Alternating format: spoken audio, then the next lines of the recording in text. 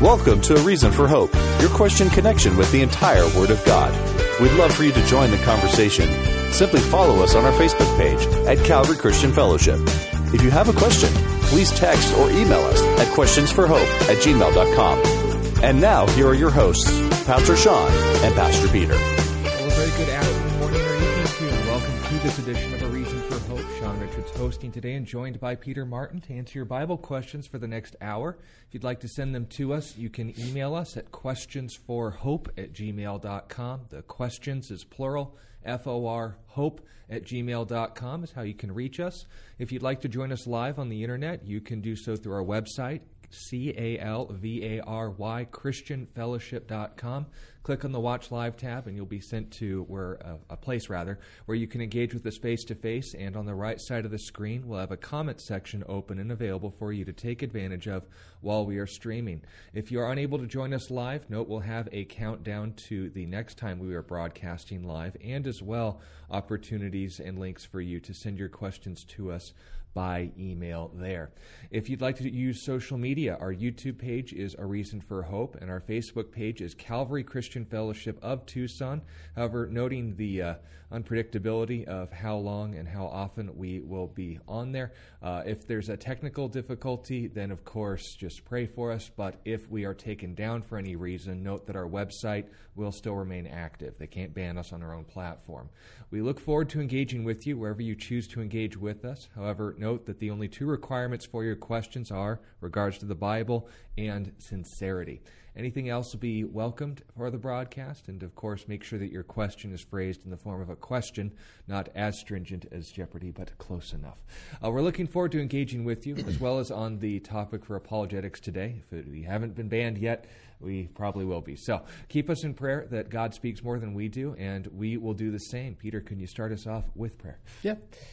Father, we love you so much, and we want to glorify you in this time. We want to spend time focusing on your word and your truth, and allow it to bring us peace in these really uncertain and chaotic times, and allow us to bring us confidence in what we need to do and how we need to move forward in our day-to-day lives. And I do pray that all those listening would be benefited by it, that they would be more encouraged in their faith of you and more ready to share it with those around them. We love you, Lord, and in your name, amen. That is true. Now, last week and the week before, we discussed a little bit about the controversy that's been essentially created in the last few decades in regards to gender theory, gender identity, and, of course, the conflict that has with the biblical worldview.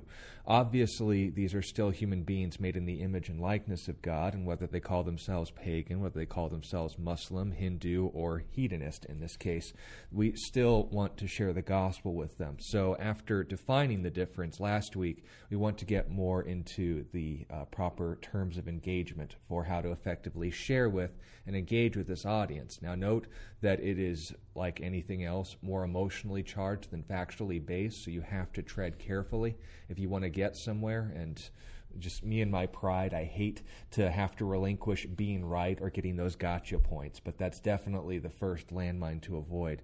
Before we get into that, though, is there anything we need to recap or clarify about this issue so we understand why we need to be equipped for it? It would be a lot to get back into. I would just encourage you guys to listen to our broadcast that happened, I think it was 2 weeks ago on Tuesday. So you can just go back into our archives and listen to it. We just give an overview of gender theory and why it is in conflict with the Christian worldview. But one thing I also want to establish is that there's a big difference between talking to someone who's saved and someone who's not saved. Right. So there's increasingly amounts of Christians who believe in gender theory, and there's a very distinct way that you would talk to that person. So if you believe, right, if you not just that they're saying, "Oh, I'm a Christian," and they're more like, Matthew Sponge or someone like that, where Matthew Vines, whatever that or means. Charles Sponge. These are not people that I would consider believers. No. So I would try to share with them the gospel. These guys do not believe in the gospel as we understand it. But if I am talking to someone who believes in the gospel, they believe in the word of God, they are trying to be a Christian, but they've just been taken taken under by this gender theory, there's a big difference between how I would talk to that person and how I would talk to someone who's unsaved. If it's someone who's unsaved, I'm always going to try to redirect the conversation to the gospel.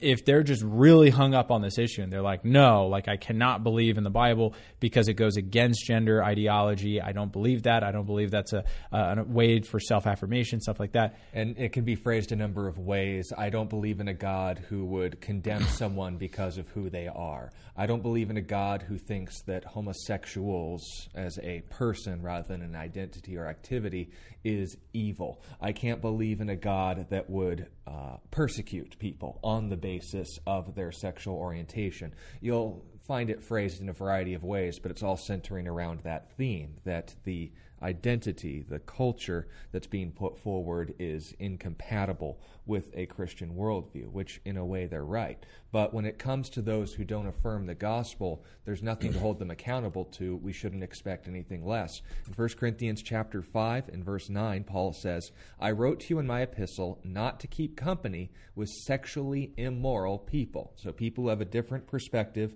on the morality of sexuality than the Bible. Immoral by God's standards, right?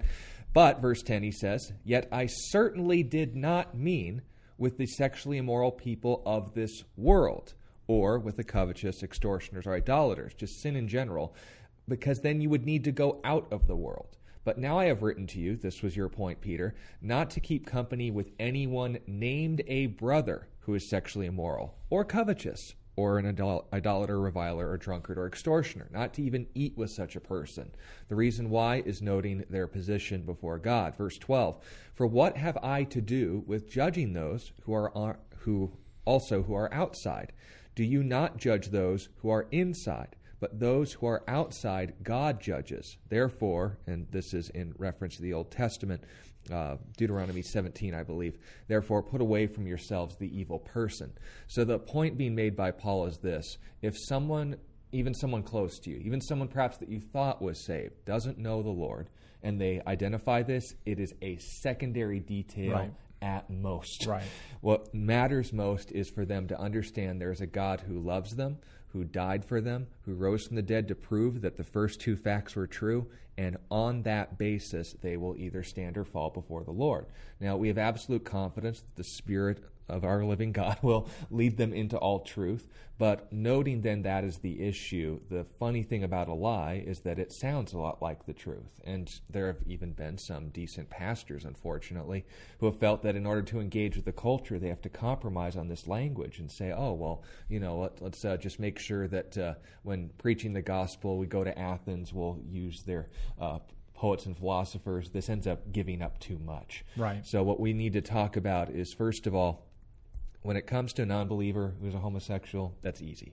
But when it comes to someone who would embrace gender theory in all of its facets, who would essentially buy into this dogma, we need to first understand what is it that makes a Christian, and how then do we properly, I guess, make sure we don't miss a stitch in our quilt, so to speak, because it is a dicey and needle-bound issue. Yeah, right. And we talk about this a lot. There are 4 non-negotiables that we tend to stick to, right? We want to make the list as small as possible, right? We don't want to expand it out further than we should. And by the way, none of the 4 things that we're about to mention are that you can't refer to yourself by names. Right. So exactly. So the first one and the most important one is, who is God? Right? How do you understand God? How do you understand his interaction with the creation? That kind of thing. Second one is, who is Jesus Christ? Right? Who was he? What did he do? Do you believe in a literal death and resurrection? Do you believe that was, and this goes into the third thing, that death and resurrection was for our sins, and that the only way that we can have a relationship with that God is through the sacrifice of Jesus Christ on the cross? And the fourth one is, where do we get this information? What do we think about the Bible? Is it inerrant, or is it just something that men came up with, and you can take some stuff here and leave some stuff out there, that kind of thing? So that would be the line. Now, with that all being said, we need to first be careful when we're holding people to these standards and make sure they actually hold them, if we're going to deal with this in any sense. We need to first understand and explain that to them. Do you believe these things? Now, with that then being said, when it comes to there being a God, the God of Israel in particular, is the one who's revealed himself in history. We'll get to Jesus in a moment. But does that God have the right to say what our sexuality is and isn't? Or is that something he's left us to in our autonomy? Yeah, no. So we believe that God created us. And because we believe that God created us, it means that he formed and fashioned us according to his design. This is not something that we design for ourselves. It's something that we live into. So for the Christian, we don't believe that it's up to us to be able to define our identity and define who we are. Jesus said, I call my sheep by name. The name in the Old Testament and the New Testament way of thinking was very important. It's who someone was. So when Jesus says that he has the right to call us by name, what he means is, I have the right to tell you who you are. Romans chapter 9 says that he is the potter and we're the clay, right? He could fashion us however he wants. And that's quoting Isaiah chapter 60. Exactly. So, man, if I see that God has put me in a very particular body and God has directed my organs, including my sexual organs, I need to live into that. I need to live unto that, regardless of how I may feel or what I may believe. Now, there is something very interesting that we need to make a distinction about right off the bat. So what we're seeing happening right now in our culture, which is pretty radical, is there is a large amount of people. It's becoming almost like a social contagion of people going into the LGBTQ mindset. So let me read some numbers, and this should kind of disturb us a little bit. This is a Gallup poll, just came out last month, so end of February. In 2012, 3.5% of the population said that they were a member of the LGBTQ community, which is actually higher, much higher than it was in the early 2000s. And understand the terms here are very broad. It's not just limited to I'm attracted to those of the opposite gender, or I'm attracted to those, or I consider myself an alternative gender. In the LGBT terminology, asexual can be used for internet people who are abstinent. It's a very broad term. Right. So it's just anyone who's not heterosexual. Right. That's basically how they define that. Now, in 2021, the numbers they doubled. It's now 7.1% of the population. Now, if you break that down by generations, it goes like this. In Generation Z, which is the current generation, people born from 1997 to 2003, 20.8% of the Generation Z consider themselves LGBTQ. 75% consider themselves straight. Millennials, this is my generation, 1981 to 1996, 10.5%. Now, just listen to that. That's double. That's double millennials. 10.5% consider themselves LGBT. 82.5% consider themselves heterosexual. Generation X, this is Bo's generation, 1965 through 1980, 4.2% consider themselves LGBTQ, and 89% consider themselves straight. Baby boomers is my dad's generation, your dad's generation. This is 1946 to 1964. 2.6% consider themselves LGBTQ, and 90.7% consider themselves straight. And traditionalists, people born before 1946, 0.8% consider themselves LGBTQ. 92% consider themselves to be straight or heterosexual. That's a big difference. That is a very big difference. So very recently. So we're talking about something that used to be very fringe, and because of that, there are ways that we need to look at it, specifically when it comes to the issue of gender dysphoria.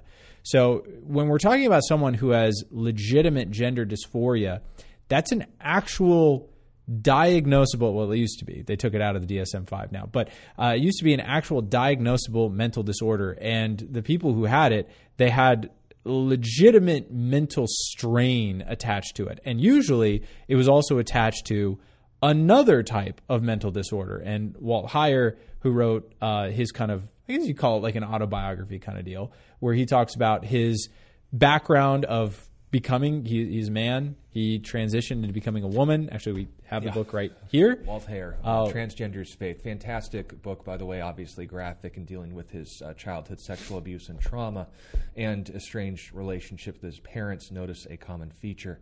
But when it comes to him processing all these things, he didn't consider himself a Christian until ultimately a point in his life where he then started to combat his distorted view of himself and others.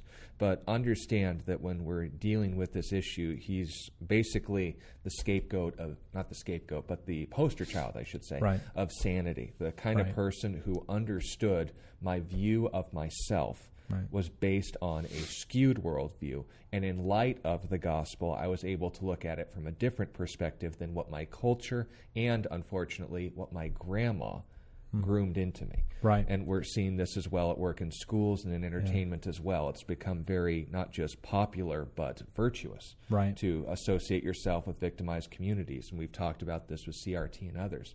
But notice that when it's coming down to this issue, it's not just enough, and always hesitate to quote a man who offended Catherine the Great of the Tsar of Russia, but or it would be Tsarette anyway.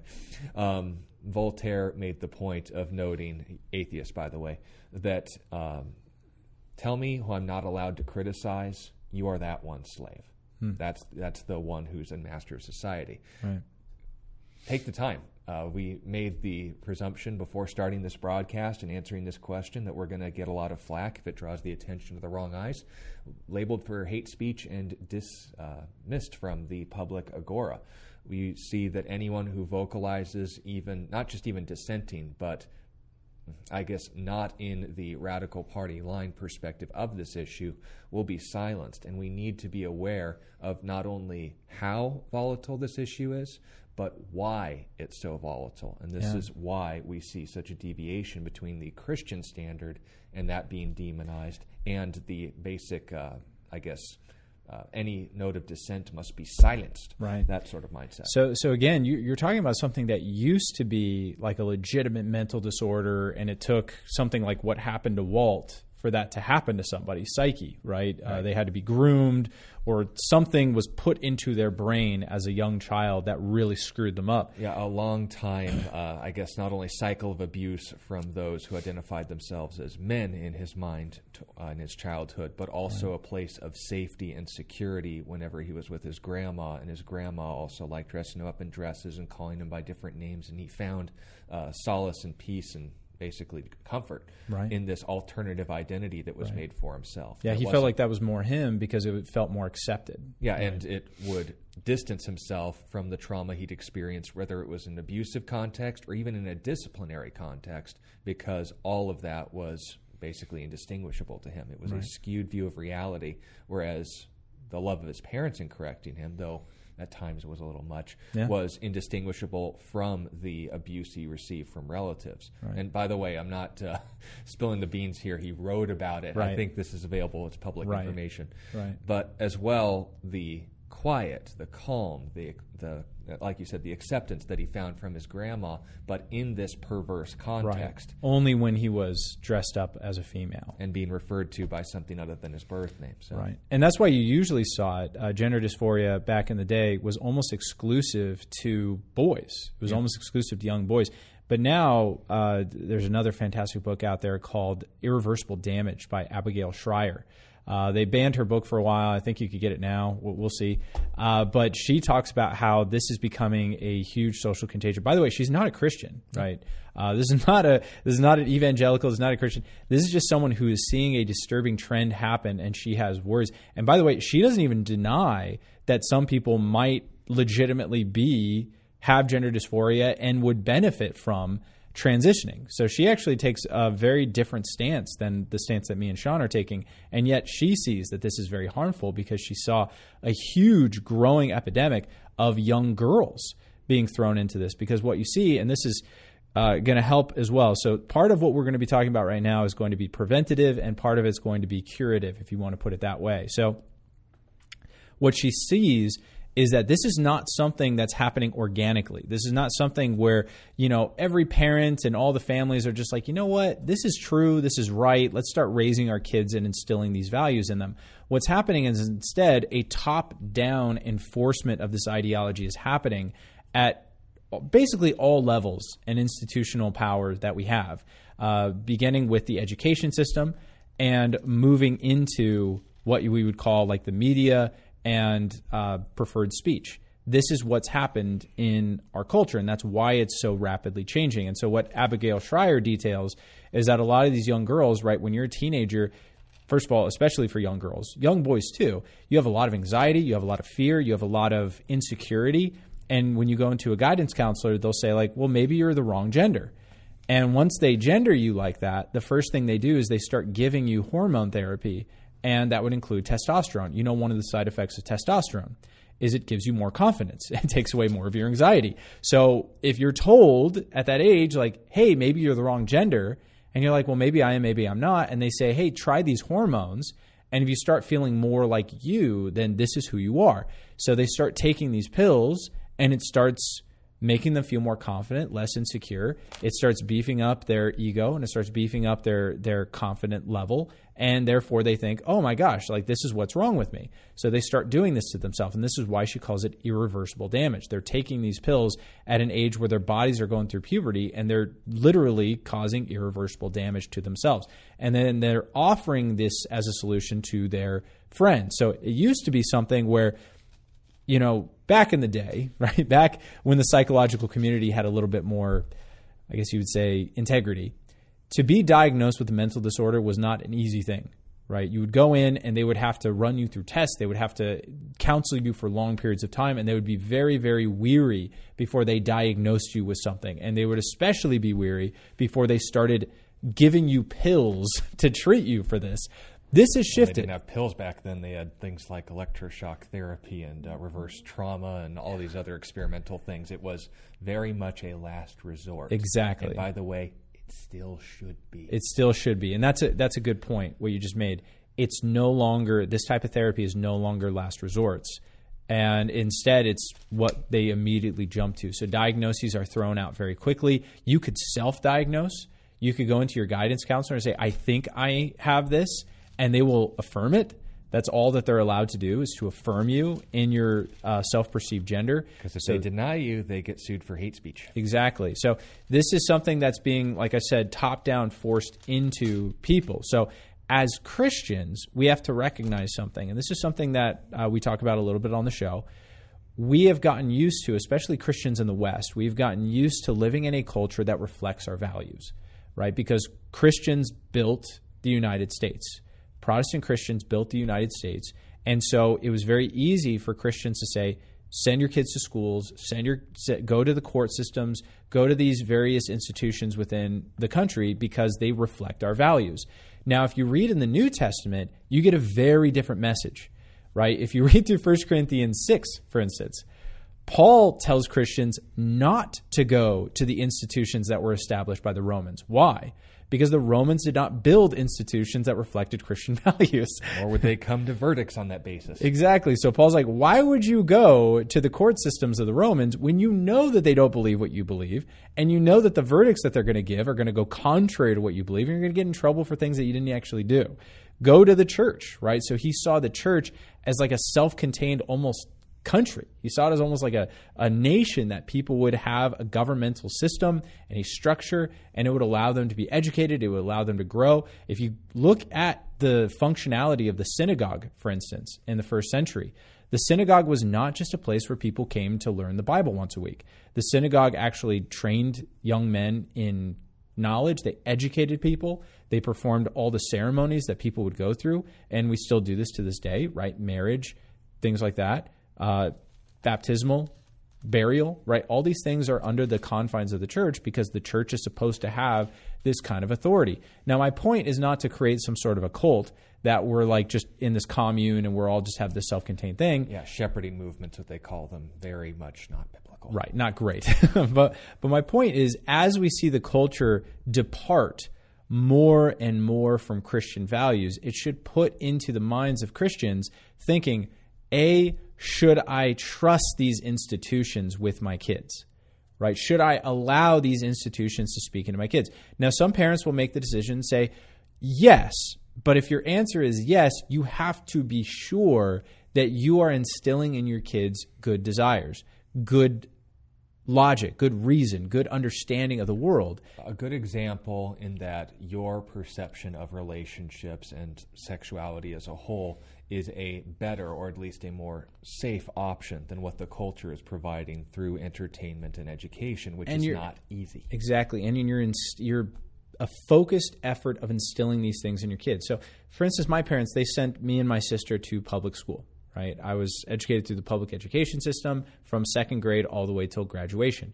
Now, even though the school system has declined quite a bit since I went there, right. It still was pretty skewed away from Christianity, right? We were taught evolution as if it was a fact. We were taught various things about world history and culture that I know now to be totally false.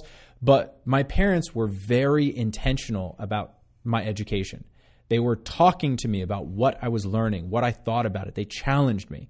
And they had in my mind always, ask your teacher questions. Make them defend their points, because they're there to educate you. This is what they should be doing. And they taught me this from a very young age. Did I make a lot of my teachers mad? Yeah. Was that because of my bad attitude sometimes? Absolutely. But sometimes it was legitimate. It was because my parents taught me, like, don't just wholesale believe what these people are saying. Make them defend their points. Have them explain it to you. Question them. Talk about it, right? And then talk to us about it. Challenge us. My parents were very open about that. Challenge us on what we believe. And I was able to debate with my parents and talk to them. They were very open about that. So if you're going to send your kids to a public education system, you have to be that intentional about raising them. If not, if you're going to but even if you send them to private education system, this kind of stuff has infiltrated private education system. Yep. It absolutely has. Christian schools. Right, Christian schools. I'm not going to mention any names right now, but we do have relations. Me and Sean have relations with guys who work at these schools, and they're talking about CRT, right? The schools are implementing critical race theory into their curriculum. These are private schools. These are schools that have supposed Christian education. So you have to be very intentional about your kids' education. You cannot delegate that to the state or to some various church organization. You have to be very, very intentional about it.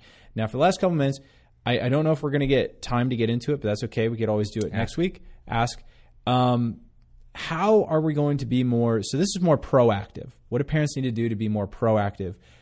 What about reactive? Let's say someone in your life, whether it's your kid, a friend, a colleague, a family member, has bought into this ideology wholesale. They say, I'm a Christian, I believe in God, but I think that this is affirmed in Scripture. How should we talk to these people? Should we worry about their pronouns? Should we worry about, like, what basic advice could we give right now? Well, based on my experience, there's 3 ways to go about this, and it all depends on the person you're talking to. If they're the more go along to get along sensitive type, then you can give them the space to say, well, you know what? I trust God's, and this is, again, speaking to fellow Christians. We started this talk discussing non-Christians. That's easy. They call themselves a Christian, and they call them proponents of gender theory and CRT and everything else. I trust God's work in your life to not only lead you into all truth, but to critically examine, in light of Scripture, the things that you're being taught. And if you have questions for me, you know that I love you, and you know that I'm not going to intentionally lie to you. That's been my approach with people in my life who call themselves Christians and supported abortion up until and after birth. It didn't take a weekend before God did a work in their hearts. Yeah. And, of course, there are other options as well. If they're more just, I know what I believe and no one can tell me otherwise, they're that, soldierly type, but they've been built into the system so much that you can't teach an old dog new tricks, then take them to task. I am personally of the belief, and I literally moved in with my roommate, is the type of personality that doesn't let me get away with being stupid. Sometimes I'll just intentionally say dumb things so that he'll call me on it. I know he still loves me. But the point being made is this. Challenge them on it. Know them well enough that it's not going to hurt their feelings if you challenge them on the points that they care about. Because if they love the truth, then when they start to see crumbles, they may not show it, but they are thinking.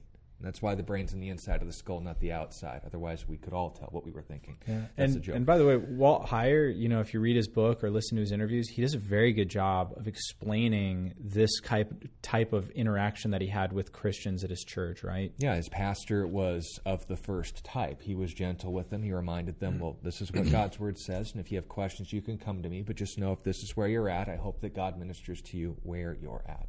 But just remember what Jesus has done, who he is, and that is what's most important. He didn't dismiss these things when he was challenged on it, but he did bring what was most important to the focus. His relationship with God came first, and that's probably the most common individual we're going to come to, is someone who has such a surface level idea of everything, Christianity, CRT, gender theory, etc.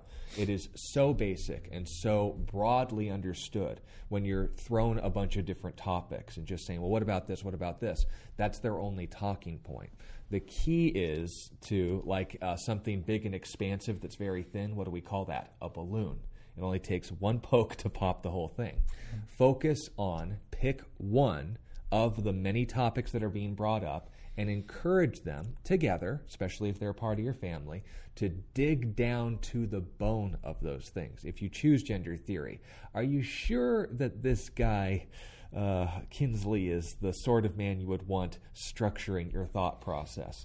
Oh, well, let's go to CRT. Well, look at the founders and their behavior. Do you think that the money matches the message? Okay, well, let's start with the Bible and these passages. Let's study in the Greek. Let's ask the pastor. Let's call this... it's weird, but this Bible question and answer program online, maybe they might have something to say. Focus on one issue. If it's a broad spectrum but very surface level, and parents, trust me, you know your kids, this is most of us, deal with one issue down to the bone, and you'll find the rest ripple away once they start to realize, I've been lied to, or at least I didn't look into this the way I ought to. And note, if they choose not to care, they choose not to care. That's between them and God. But note the three kinds of people. One, the kind of person who's so sensitive that they need the internal work before external change. Give them space and pray. The second is surface level, but nothing of depth. Focus on one issue down to the bone and see how that impacts their perception going forward. And the third and most significant is if they're just set in their ways, then engage with them. But make sure you know the person before you diagnose how to approach that sort of issue. Yeah, no, absolutely. And there's a lot of trial and error and give and take. I was talking to this one couple. Their son is transitioning right now. And basically, in the beginning, the idea was the dad said, he claims to be a Christian. He claims to believe in God. I cannot have fellowship with him, right? I can't have a relationship with my son because he's believing in these things. He knows where I stand. He knows I love him, but I just can't do it. That was his conviction.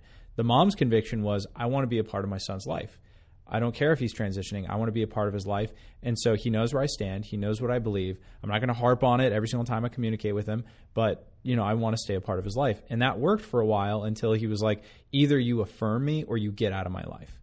And she had to make that decision. And that was tough. It's a difficult decision to make as a parent, to say, like, I'm sorry, I can't compromise on what I believe to be true. So if you have to kick me out of your life, then okay. But I'm here for you. I love you. And I hope that you decide to pick up this relationship again. So, yeah, it's a very difficult topic for sure. Yeah, but just understand those points. Know your Bible. If anything else, this is a call to arms for the church to not only know what we believe, but why and how to defend it. So, note why this program exists. Got a few questions sent along to us from Yari. Speaking of men and gender roles, he wants to know about cross-dressing and what it means to be effeminate. Those are two different topics. Let's start with the easy one. As far as any direct condemnation of a man wearing woman's clothing or vice versa, Deuteronomy 22 and verse 5 says, a woman shall not wear anything that pertains to a man, nor shall a man put on a woman's garment, for all who do so are an abomination to the Lord your God. Not subtle. However, that's under the Old Covenant, and we note as well mixing fibers and all those sort of things. There are things that would pertain to the priests and have specific cultural context. So do we see it further detailed in the New Testament? Well, if we go to 1 Corinthians chapter 11, there is an example. Let me make sure I get my grammar right.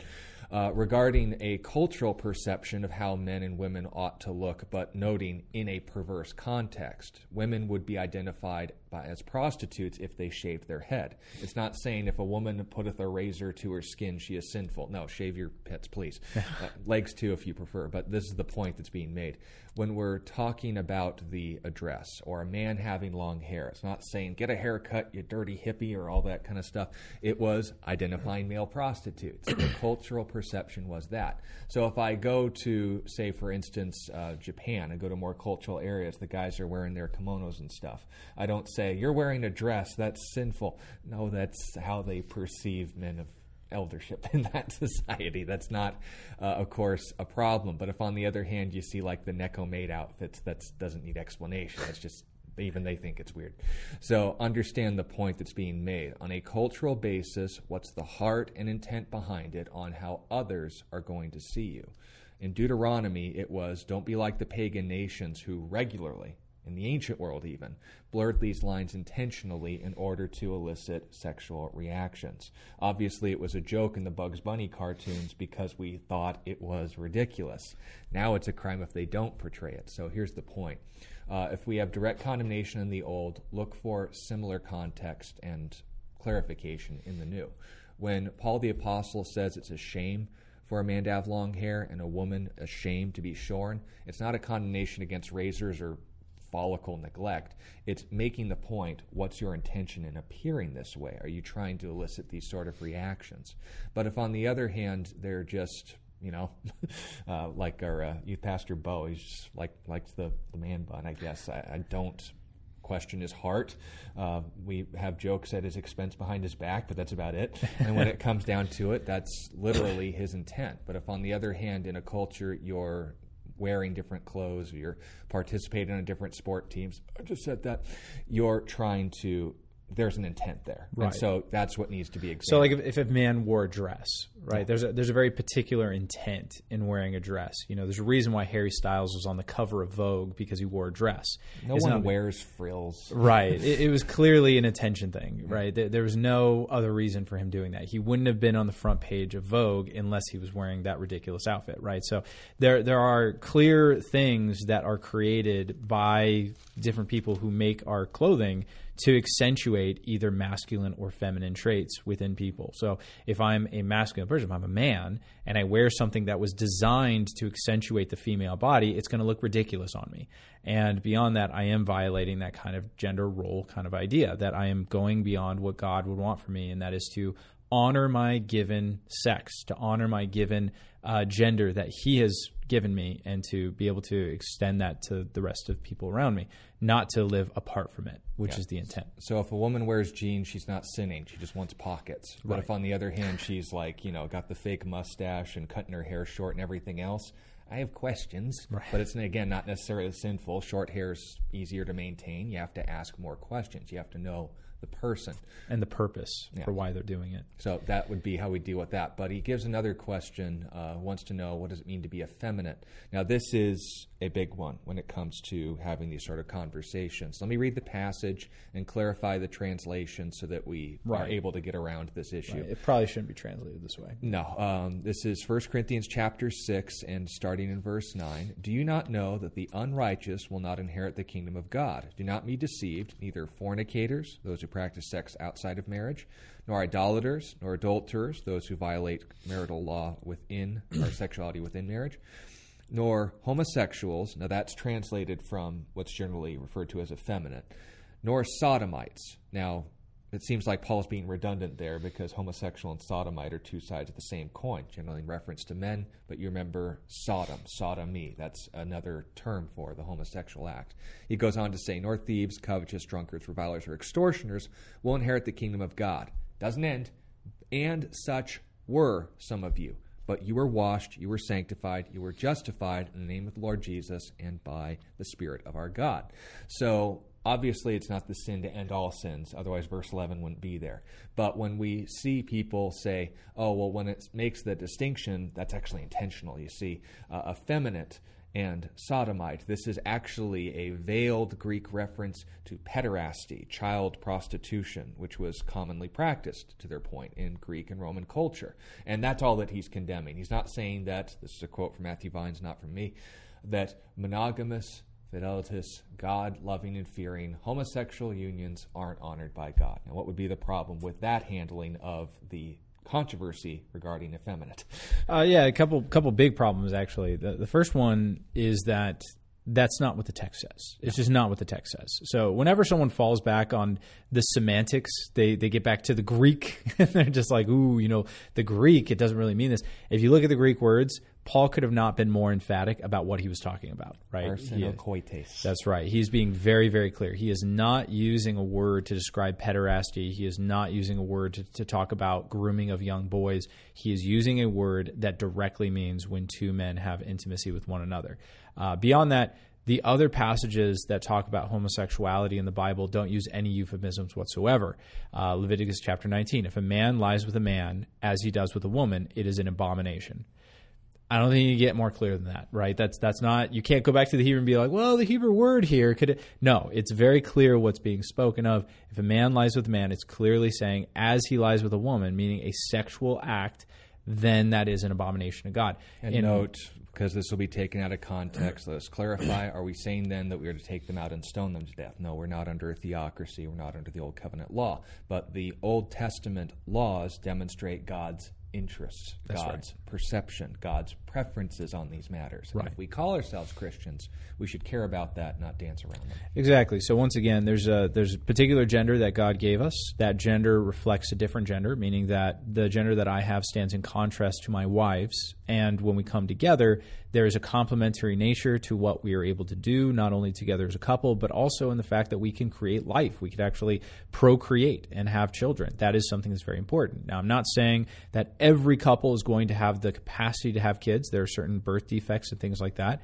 that prevent women from being able to do that. But what I am saying is that in and of itself, the relationship in and of itself has that potentiality and that dichotomy. And we could get into 1 Corinthians 6 and why that's so important if you guys want. But also, speaking of that, like I said, I think that that's a bad translation. I think that when the translators of 1 Corinthians 6 add in, it's not every translation, but there are some translations that translate that word effeminate. That's a bad translation because effeminate just means someone that is more bending towards more gender tropes that are associated with female. That's all it means. So feminine and masculine are malleable, right? You can be an effeminate man. You could be a masculine woman. There's nothing unbiblical about that, right? So we do see effeminate traits in certain men within the scriptures. Let's use David, for example. One effeminate trait is being emotional. David was a pretty emotional guy. Even if you look at his relationship with Jonathan, an incredibly emotional, attached relationship. There's no homosexuality there, but they definitely had an incredible love for one another. They were very affectionate. They were very close, right? They shared their feelings. They shared their emotions with one another. It's not really what you would call like a traditional masculinity. And when you go into the Old Testament, there are also very masculine women. I think about Deborah in the book of Judges. That was a woman, that was a very masculine woman. There's nothing condemned about that nature. God actually uses her masculine nature in order to lead an army, right? He wouldn't have chosen just some effeminate girl who's into girly things. He would choose a warrior woman, and that's what Deborah was. So there's nothing inherently sinful about a man being effeminate or a woman being masculine. What would be condemned is, okay, well, I'm an effeminate man, so therefore I am a woman. That would be a mistake. Right. Just say, well, I'm an effeminate man, and I'm going to live into that. I'm going to still maintain the role. It's no excuse for me to deny my roles, to be like, well, I'm more effeminate, I'm more emotionally connected, so therefore I'm not going to live into my role as being the head of the house. I feel like my wife, she's more masculine, and therefore she has more authority behind her, and she's able to handle these things better, so I'm just going to give that role to her. No, you still have to live into your roles. You can't deny your roles, but you have to live into them given your particular gender, not just the way you bend when it comes to that type of spectrum not of because masculine society said so, but because God has called you to it. You honor God even in ways that culture disagrees with. We call that persecution. That's right. So, I hope that helps. All right, thank you, Ari. Question from Osman. We didn't get to this yesterday. He wants to know, when were hell and the great white throne created? At creation or later? Osman, it's an interesting issue because if we take one perspective over another, it makes other passages and the handling thereof kind of sticky. So let's first just state what we know. When are they first mentioned? The first mention of the great white throne judgment, in that sense, the great white throne in that case, doesn't appear in Scripture until Revelation chapter 20, where all people are come to account at the end of the age. Do I believe then that the throne was just created at that moment for that purpose? I'd have to make an assumption that I'm not comfortable doing. If on the other hand... Or even if there's even a debate, is it going to be a literal throne? Yeah, and that's another point. When we look at Ezekiel chapter 1, for example, God had thrones before. But the question is he condescending to mankind in their perception of a position of power when God doesn't need a chair? He doesn't have glutes to rest, right? So we're church people here. You get the point. It's obviously going to be a picture for a position of power, judgment, and authority, something that we're familiar with. Whether there's a literal representation of it in heaven, I don't see it in the tabernacle, which was modeled after the basically goings on in heaven, by the way. But we see in Revelation 4 that a throne is also represented there. I saw a throne, and the one was on it like a jasper and a sardius stone in appearance. I would question the logic of reading so much into that idea that from eternity that throne was just a part of God's nature. And so based on the authority, the throne, the chair was always there. But we don't know when it was created, but we know God, from which that throne emanates its authority from our perception, was always there. So we aren't told. We are told when the white throne will be relevant to us, but not when it was created. Hell is a little bit more fun. Obviously mentioned in several different contexts, and we'd clarify the difference between Sheol, the department of the dead, and the abode and all that other stuff. But heart of the earth, we'll deal with that more in a minute. But the creation of hell, obviously Matthew 25 notes it was created, depart from me to the place prepared for the devil and his angels. Notice not created for the devil and his angels later, prepared for. There's an anticipation of something. They're not there yet. The debate is whether God introduced these things at creation and was aware of their fall and knew that this existence apart from himself would include those who rejected him but still offer salvation to all anyway. The other theory is that the fall of Satan happened sometime before the introduction of space, time, and matter, so there was no time that hell was created. It was just introduced pre-creation. So, and we can get into all the semantics and that till your brain melts. But the point being made is this. As far as timing, we aren't told when they started, but we do know when they're relevant, and that's when they're mentioned. And when Jesus discusses it in, quite frankly, more detail than we're comfortable with, the point being made is that an awareness of existence after this life apart from God. The great white throne, we're made aware of God's authority and right to judge after this life and at the end of the age. So their introduction, as far as their timing, we aren't told, at least not in as much detail as we'd like to get a direct answer to your question. We are told that they are there and that they serve that purpose. That much we can be content with. Is there anything more you'd add or correct? No, that's good. All right, so then building on that point, we had a question we wanted to get to in more detail yesterday, but we kind of had to finish the broadcast with it. I'll hand it off to you because I spoke my piece. The idea of Sheol being in the heart of the earth or underground or these kinds of pictures. Where did that come from? The Divine Comedy, Paradise Lost, Jewish mysticism perhaps? Are there Bible passages that talk about a literal hell in the center of the earth because it's hot and molten or something? Where do we get these artistic representations of hell being down there as opposed to just this alternative dimension, if you will, apart from God's blessings? So basically the word Sheol means grave. So when you think about it, when you take people and you bury them, where do you bury them? In the earth. So the idea of grave has always been down, right? Down in the earth. And the idea of heaven has always been the idea of ascension because you've always seen it depicted that way. The heavens have always been thought of as ancient man as the dwelling place of the deities. So that's why they would name the constellations and things like that, because they thought that the gods literally lived up there.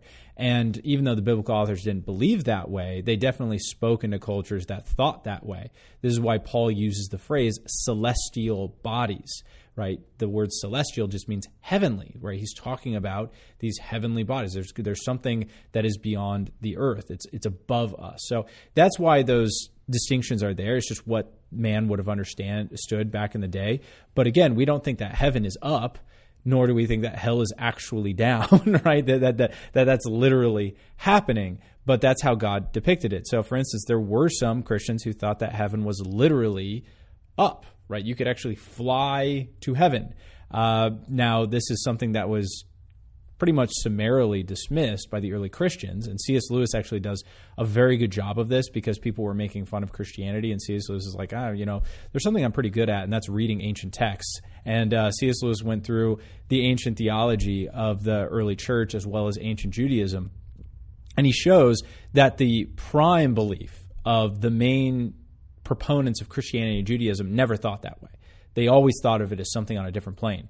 But the common man, right, the lay person, they might start believing that way, and they might start articulating themselves that way. So you have like the Divine Comedy where Dante is using, it's clearly thickly metaphored and stuff like that. It's not meant to be taken in a strictly literal sense. But and he based most of his perception on three things: the Jewish mystical writings of this, which were not biblical. Right. The second was, of course, Paradise Lost, which was written contemporaneously with him, and then Milton, right? Yeah, and the point being made around that, and then of course his inspiration largely, unfortunately, came from the Theogony, which was Greek paganism. Right. So, right. So a lot of bad and not Christian sources kind of feeding into this, like I said, metaphoric kind of look at things. Artistic. That's artistic, allowed, but right? Just make sure that you understand that it is not artistic. Yeah. So all these things are just, that we're taking leaps. But again, the majority of Christians, we realized that we were just using these terms because they're easy to understand. And in fact,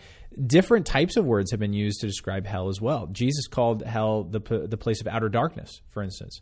Outer darkness would refer to beyond the vanishing point, right? So beyond where the last star can shine its light. So actually he talked of it almost like outer space. But in other times he called it, Gehenna, which was a reference to a garbage dump. So, which had some very unsavory activities done within that place in historical fashion. So they use terminology to help people understand something that was beyond our plane and beyond our scope of existence. But they didn't actually think it was that way. No one actually thought like, oh, Jesus is going to send people to Gehenna. I know where that is. He's going to garbage dump outside of Jerusalem. Exactly. He's then just going to the throw Bible, them out there. The Bible contradicts itself. It says the heavens and the earth will pass away. So how are they going to go to a literal place that no longer exists? Because that's not what it means. Right. Yeah. So they were just using terminology people to understand. But yeah, none of the actual authorities on the scriptures ever thought that way. Yeah. So just make sure we make the distinction. We check sources regarding where people got these artistic expressions from. We treat art as art and also the Bible as the Bible. We know the difference, why we trust between the two, but note that point as well. Sheol, the place of the dead, the heart of the earth, these are words. Right. But as far as their significance in terms, we look to the guy who went there, Jesus of Nazareth, to explain their significance. And as far as him descending into the lower parts of the earth, that's, again, using language, not necessarily describing locations. It would be much to read that into Ephesians 4. Essay is a question, not necessarily biblical, but I think we can make a biblical comparison to it.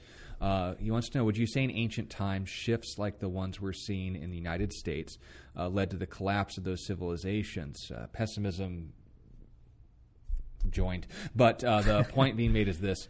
Look, if you want to see civilization shifts, I'd look no further than the book of Judges. That was 7 consecutive civilization shifts over a period of 400 years. And what was interesting was Israel didn't collapse. It had just begun, actually. Yeah. And it's also worth noting the United States hasn't existed for 400 years. Israel has gone through more of these shifts than we can count. Yeah. And they still not only exist as a people, but as a nation today. Not because they were such a great nation, but because God made a covenant. If, on the other hand, we're to say, so what do you say for the United States? I'd say be faithful whatever country you're in. We have people listening in Great Britain. Guys have had interesting times in history, interesting shifts. France even more so, Iran, Afghanistan, China, name your pick. But the point being made is where people are, the gospel can be shared. If we have more liberties or more freedoms or fewer, we can do and be faithful with whatever we can. But that's the point, not to anticipate destruction, but to make use of not revival, but what would be the word I'm looking for? Make use of the opportunity for salvation for people who need it. Yeah, and one more important thing about the scripture, so I could map out the trajectory. So in other words, if the country keeps going in the direction that it's going, do I think it would come apart? Yeah. Because any country that attacks the nuclear family is going to fail, because it's literally the foundational piece of what makes a country a country. It's the most important part of culture. So if you're going to attack the nuclear family, yeah, you're going to have some big problems on your hand. Also, you could talk about the isolationism of American thought, the narcissism of American thought. There are a lot of things going against us right now. But one of the main things that we see in the scriptures is, even cultures that were doing very well, God could wipe them out when he wants, right? So there are some cultures where they didn't have any of these internal sociological issues, and they still got destroyed by Tyre and Sidon. Yeah, exactly, because God's like, because I said so. Right? It's going to happen. There are good reasons, but right. For more judgment's sake, for sin's sake, but also there is no limit to what God can reform. Think about Nineveh. Right, Nineveh was heading that way, and it had already crossed that path. Exactly, and one preaching from the worst missionary ever recorded in Scripture was able to bring the people back from the brink. So it's never too late for a country to turn around. I think that Christians can make a mistake in thinking like, well, I see the trajectory, it's going down, so I'm just going to kind of get out of here while the getting's good, leave the ship before it goes down. Be careful. You never know what God's going to do. So we need to be optimistic, right? Hope for the best, plan for the worst. Could it go down? Yeah. But does that mean that Christians should immediately get out of all the spheres of influence because we believe it's going to go down? That would be a self-fulfilling prophecy. Fight as though it could be saved, but know that it might not be. Yeah, again, our hope isn't in the preservation of our civilization. Our hope is faithfulness in this life, wherever that is. And your favorite book, Jeremiah, chapter 17, 5 through 10, to finish up this point of contrast? Woe to the man who puts his faith in man, for he'll be like a shrub in the desert who will not see when good comes. Yeah. Summarized. Yeah. Blessed is the man whose hope and confidence is the Lord. What he compared to? A myrtle tree, something built to last in adversity, who not only is planted by the streams, knows where his provision comes from, but noting as well plenty of examples throughout history when things got really bad, worried about food shortages and so forth, God was able to take care of his people. But if on the other hand he notes, well, what about those who started salvation? Well, what about those who were executed and lined up in the concentration camps and gulags and pogroms and so forth? What's going to happen when the next big push comes from the left or the right? Well, we'll deal with that when we get there. Right now, I have the opportunity to share the gospel with you, so I am. Peter has the opportunity to share the gospel with you, so he is. Peter Martin has welcomed a beautiful, bouncing baby girl into this world, so he's going to be a good father to her. As far as what they're going to teach her in school tomorrow, you haven't gotten there yet. She's not even in school. Yeah. Don't worry about tomorrow. Tomorrow will worry about its own things. To each day is sufficient for its own trouble. Who said that again? Jesus. I trust that guy. Thank you all for joining us. The music's about to come on, and as per your reviews, it's hard to hear us, not just because we're quiet little church mouses, but because the music is intentionally getting louder to make its way into the next broadcast. But we thank you all for your participation. Let us know if you have questions in the future. Note our email address, questionsforhope@gmail.com. We'll be looking forward to engaging with you more on this tomorrow. But until then, we, in the word of the Lord, may the word of the Lord be in you. God bless you, and we'll see you all again next time.